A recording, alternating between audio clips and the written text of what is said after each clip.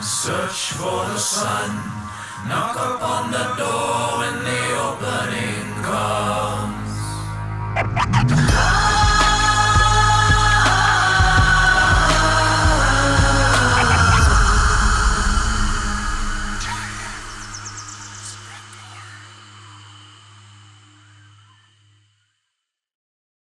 These are hormones.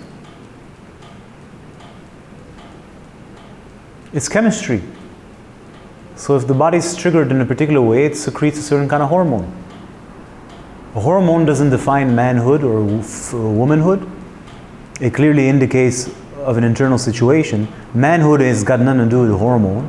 Manhood has got to do with power. Upon which there is a power, there needs to be a receptacle of that power, which is supposed to be your body with a capital B. After which, there needs to be a grounding of that power and an unraveling of that intent. In order to unravel the intent, you need power, strength, force, intelligence, bruteness. Then you have a hormonal system to be able to create the proper culture to allow for that unfoldment. And that will attract you certain kinds of foods, certain kinds of ideas and whatnot.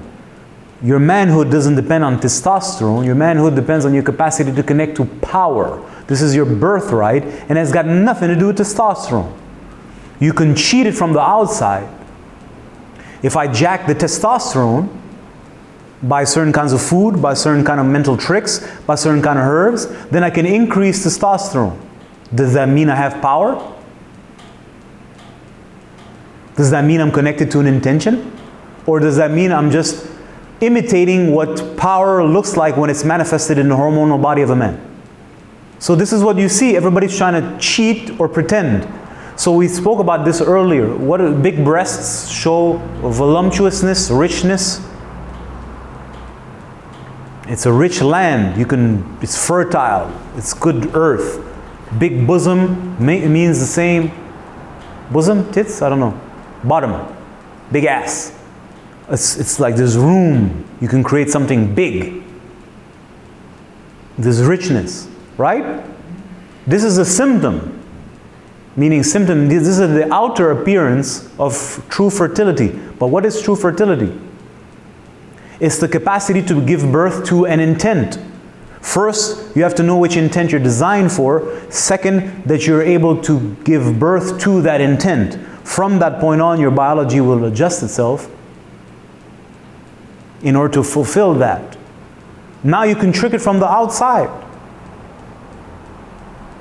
To a certain degree, but you can make it fake tits, fake ass, fake lips, fake everything, so it looks like the height of creative power. It's just a con. Now, you may meet people, for example, now, we spoke about this last session. Every lineage has to survive, and certain lineages have to go through certain ordeals that force a certain kind of development. We use the example of slaves who say, well, you're in a particular context. In order to survive, you need to develop strength in a very intense way. This is just survival. The manhood can be nil. In fact, the slave has no power, neither socially or internally. Yet he can be the strongest, brutest creature in the jungle. Yeah, but that's just a construct due to survival. It's an illusion of power. But would you say he's not strong? Of course he's fucking strong. He can fucking crush a skull with his hand. But that's not power. So you can't confuse external symptoms or external expressions for the real definition of manhood and the real definition of womanhood, and that's how you trick people. And we're living in Kali Yuga where everything is based on what it appears like. Power comes with responsibility, number one.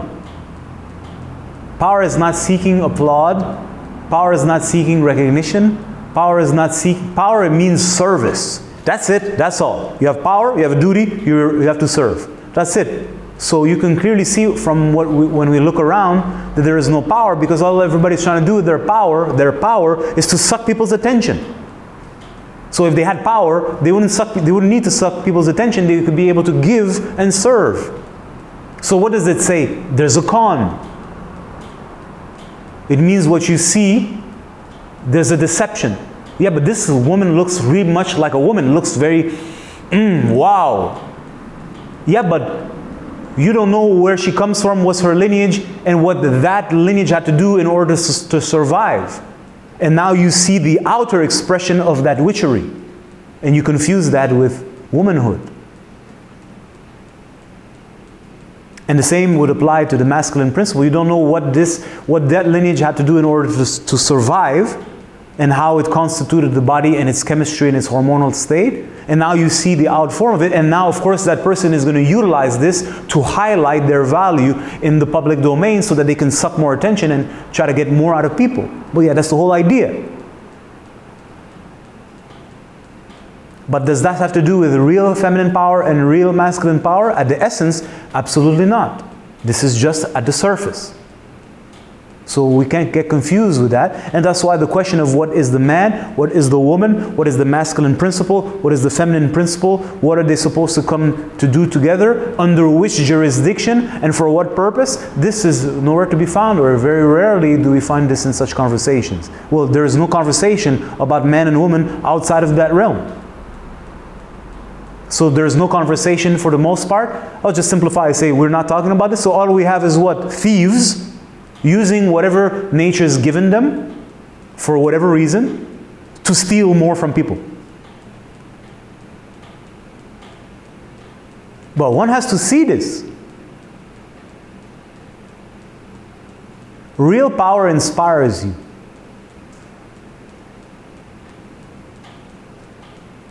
Of course, you have to be level-headed, right? If you're insane, you're insane. But real power inspires you, because real power shows like, this is what you are.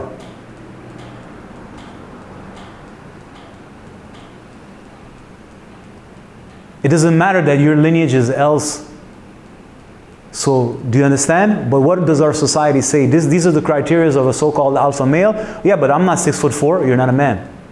A real man is at least 6'3", 6'4", does this, does that. It's like, yeah, but that means I don't have access to that. Yeah, too bad. Well, that's not power. That's a form of power, but you need to understand how the biology is made and how lineages organize themselves to generate but where's the real power? Real power, as for nature standards, every living creature should have access to it equally, differently, but equally.